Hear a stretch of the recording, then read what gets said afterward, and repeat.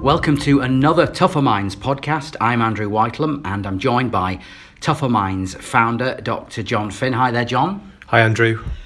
Now, John, today we're talking about the pandemic brain, and that's a phrase that's appeared in the media and people have been discussing it, and it describes what people have experienced during the COVID-19 pandemic. They say they've suffered a major mental deterioration, if you like. Their cognitive ability, their well-being has suffered, and they're feeling extreme stress. And of course, all this has had a negative impact on their life and work. Now, the pandemic brain has been described as people feeling distracted, unfocused, unable to think straight, and feeling overwhelmed as well.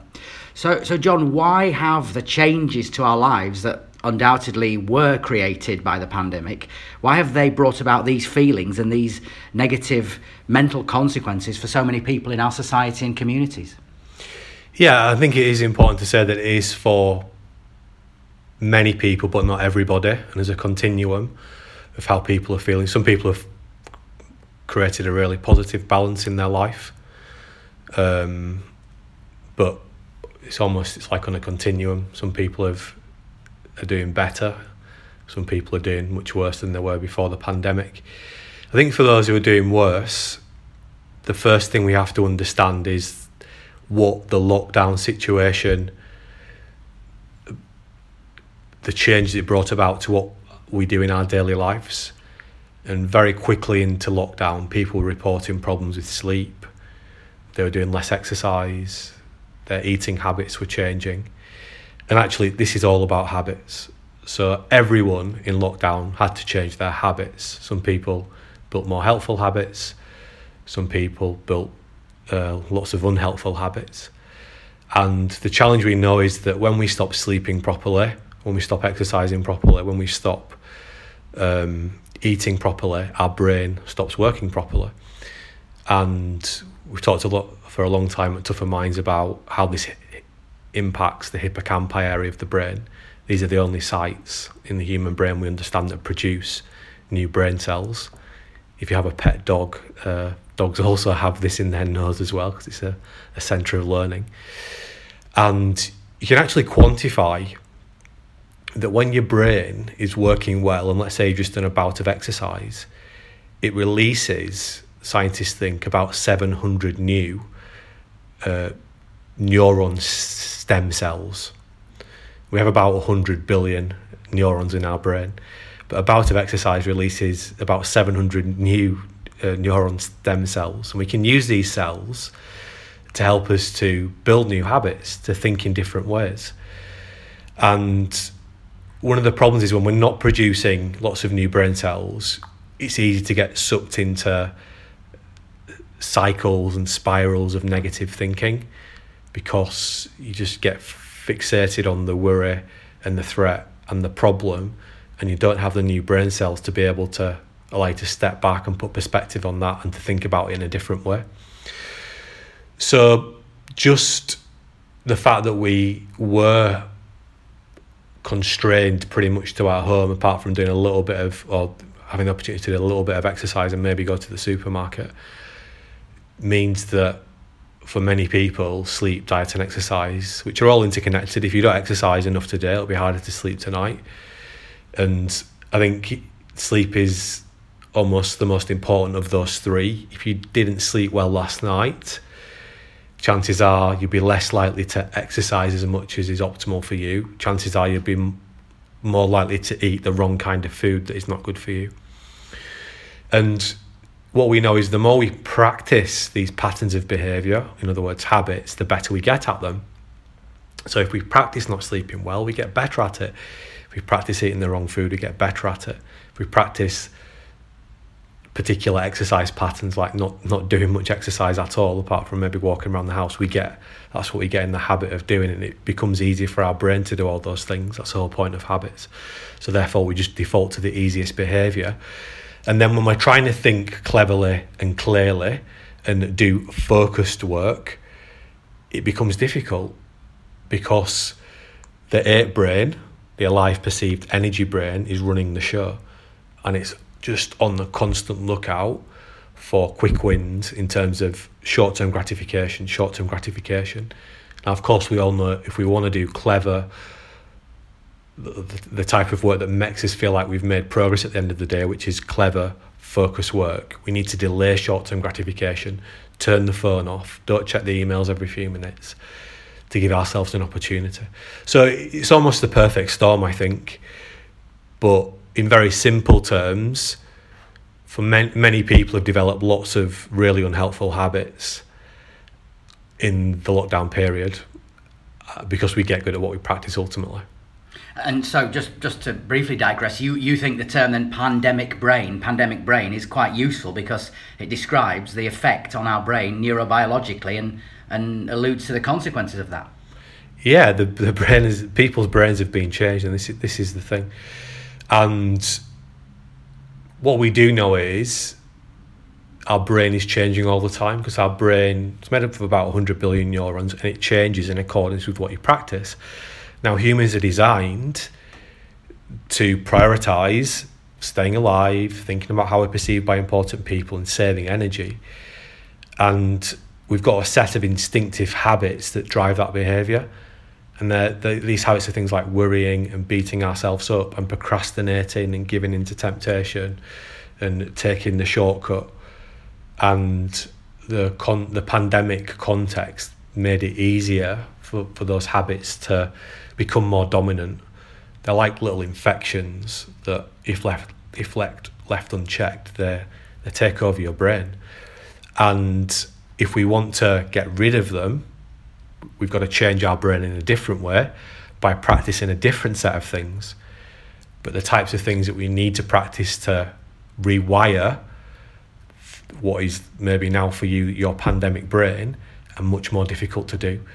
So developing the pandemic brain was a bit like eating more donuts or watching more Netflix, and there may have been some other things you were doing.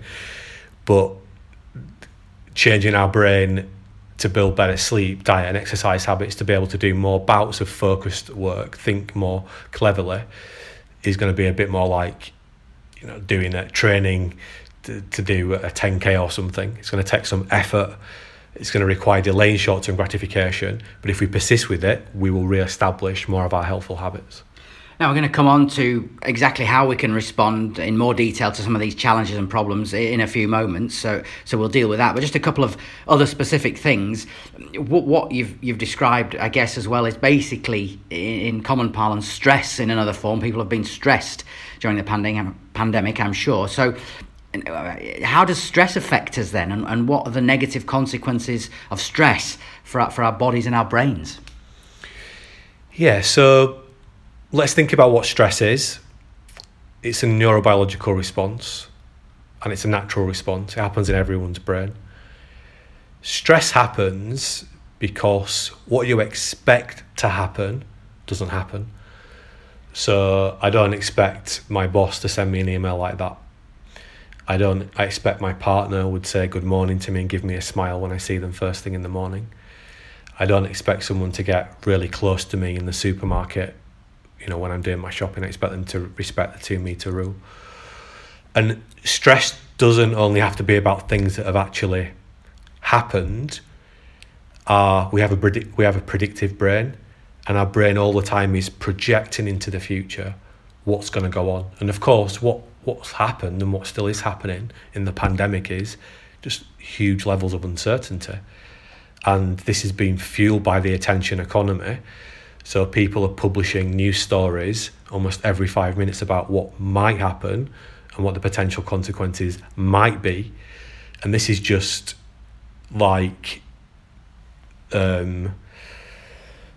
candy for our ape brain. It wants it wants to be aware of this uncertainty because it wants to be aware of what problems might emerge in the future and what are the threats I'm going to have to deal with in the future.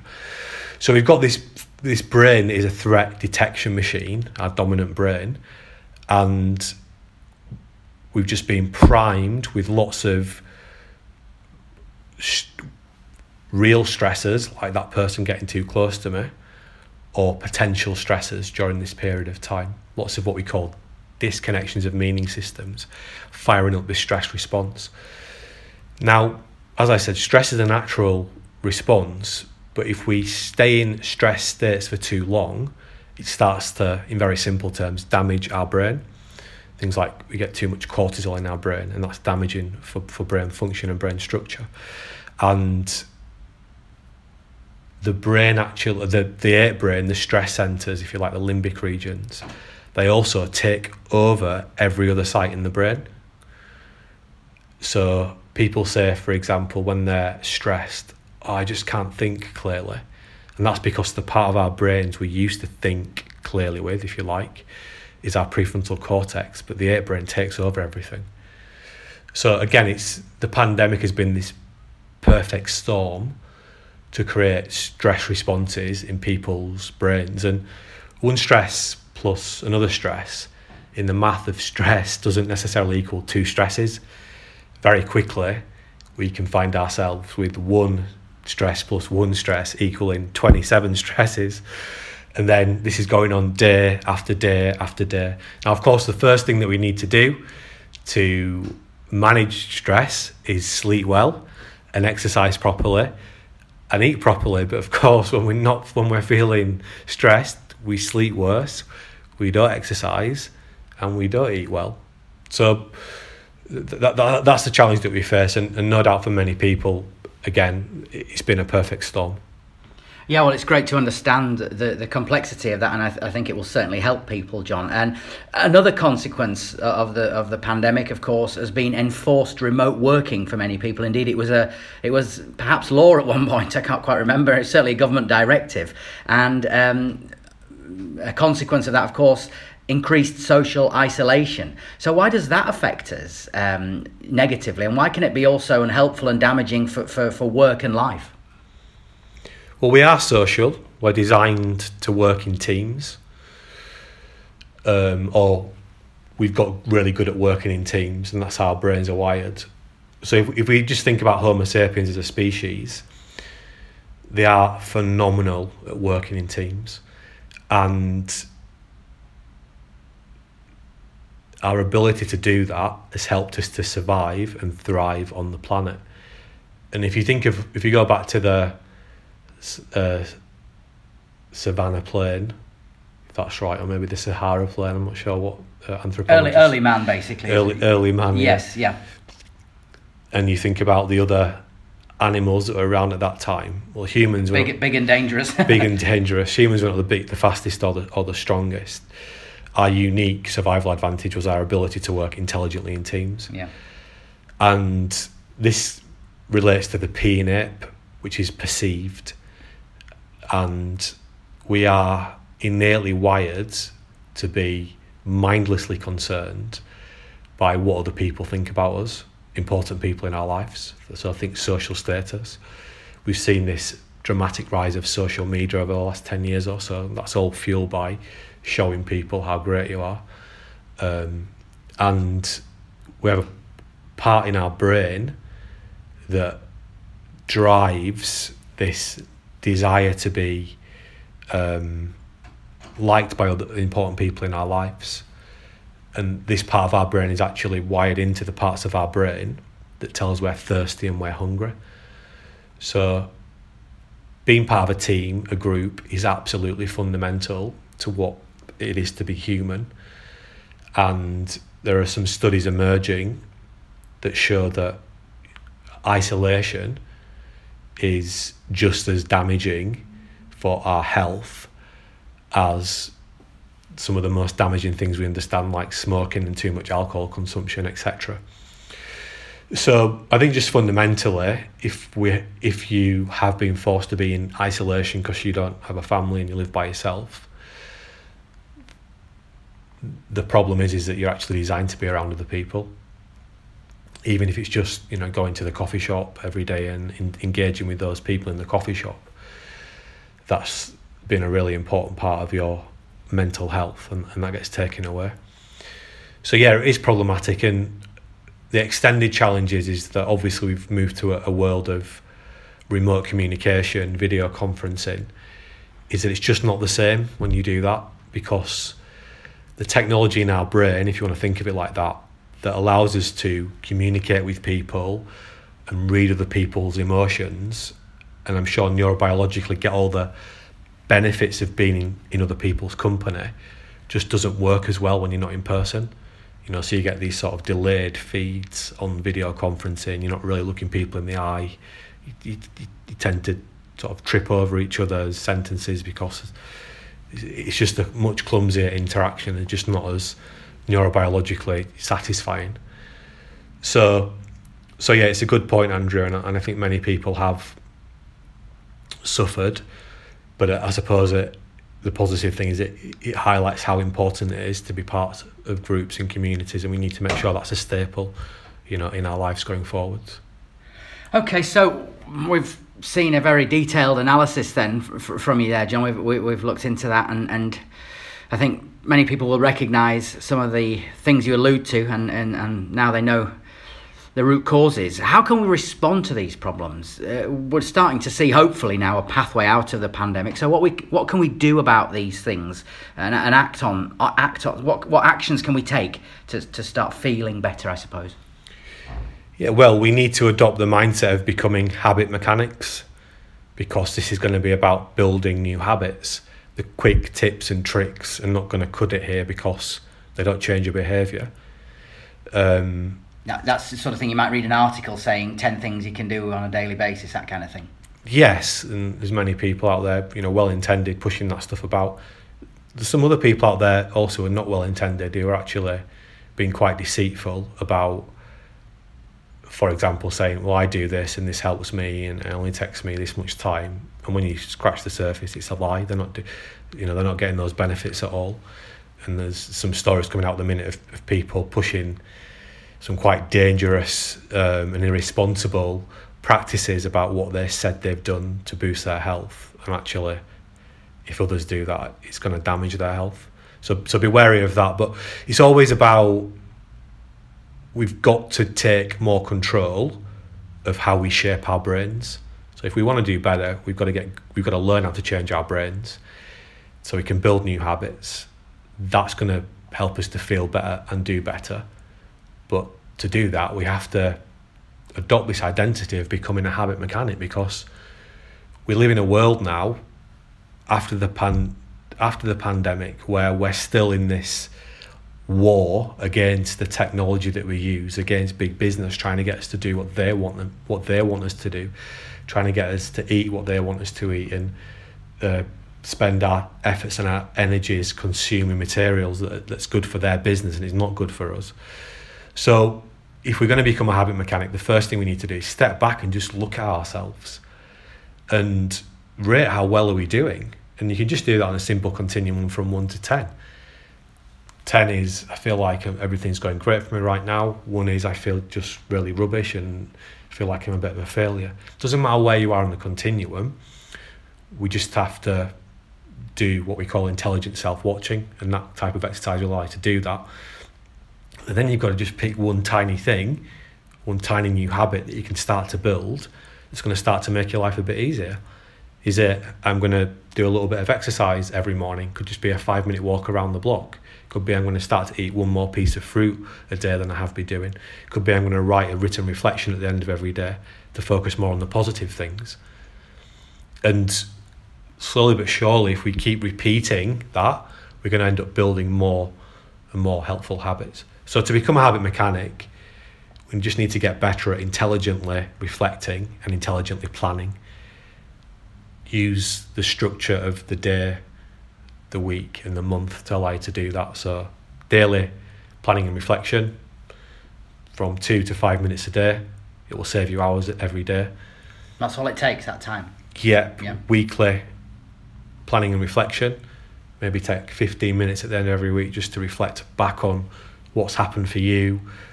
Really focus on the positives or the helpful things, but then have a little think about what you can do even better next week, and the same with every month.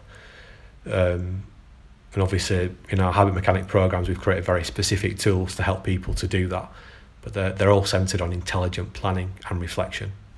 Yeah, I was going to say, John, how can people, you talk about becoming a habit mechanic, how can people maintain that approach then consistently once we do finally navigate our way out of the pandemic, so that they not only overcome pandemic brain and COVID and its consequences, but they feel better and they do better in their life and work for the long term? Well, a good starting point is train to become a level 1 habit mechanic, which is absolutely free. I'm not selling you something here, because that will give you a deeper dive understanding of some of the things we've been talking about in this podcast. And then that will take you on to the next level and the next level. So we live in a world where I don't think it's an exaggeration to say that unhelpful habits increasingly infest our brains, or infect and infest our brains. And if we're not proactive, our life will just become more and more challenging. So we have to take positive action as soon as possible. And a great way to do that is to, sign up for something and work through a structured program that will guide you to build better habits, just one small change at a time. Well, John, thank you very much for your time. You can access that level 1 habit mechanic training for free at the Tougher Minds website, tougherminds.co.uk. You'll see it there on the homepage. You'll be directed to it. Look at the buttons. You can access that course. It's a free video course to work through very, very rapidly, and you will become a level 1 habit mechanic for free. John, thanks for your time once again. You've been listening to the Tougher Minds podcast. Thanks for that, and we'll speak to you soon.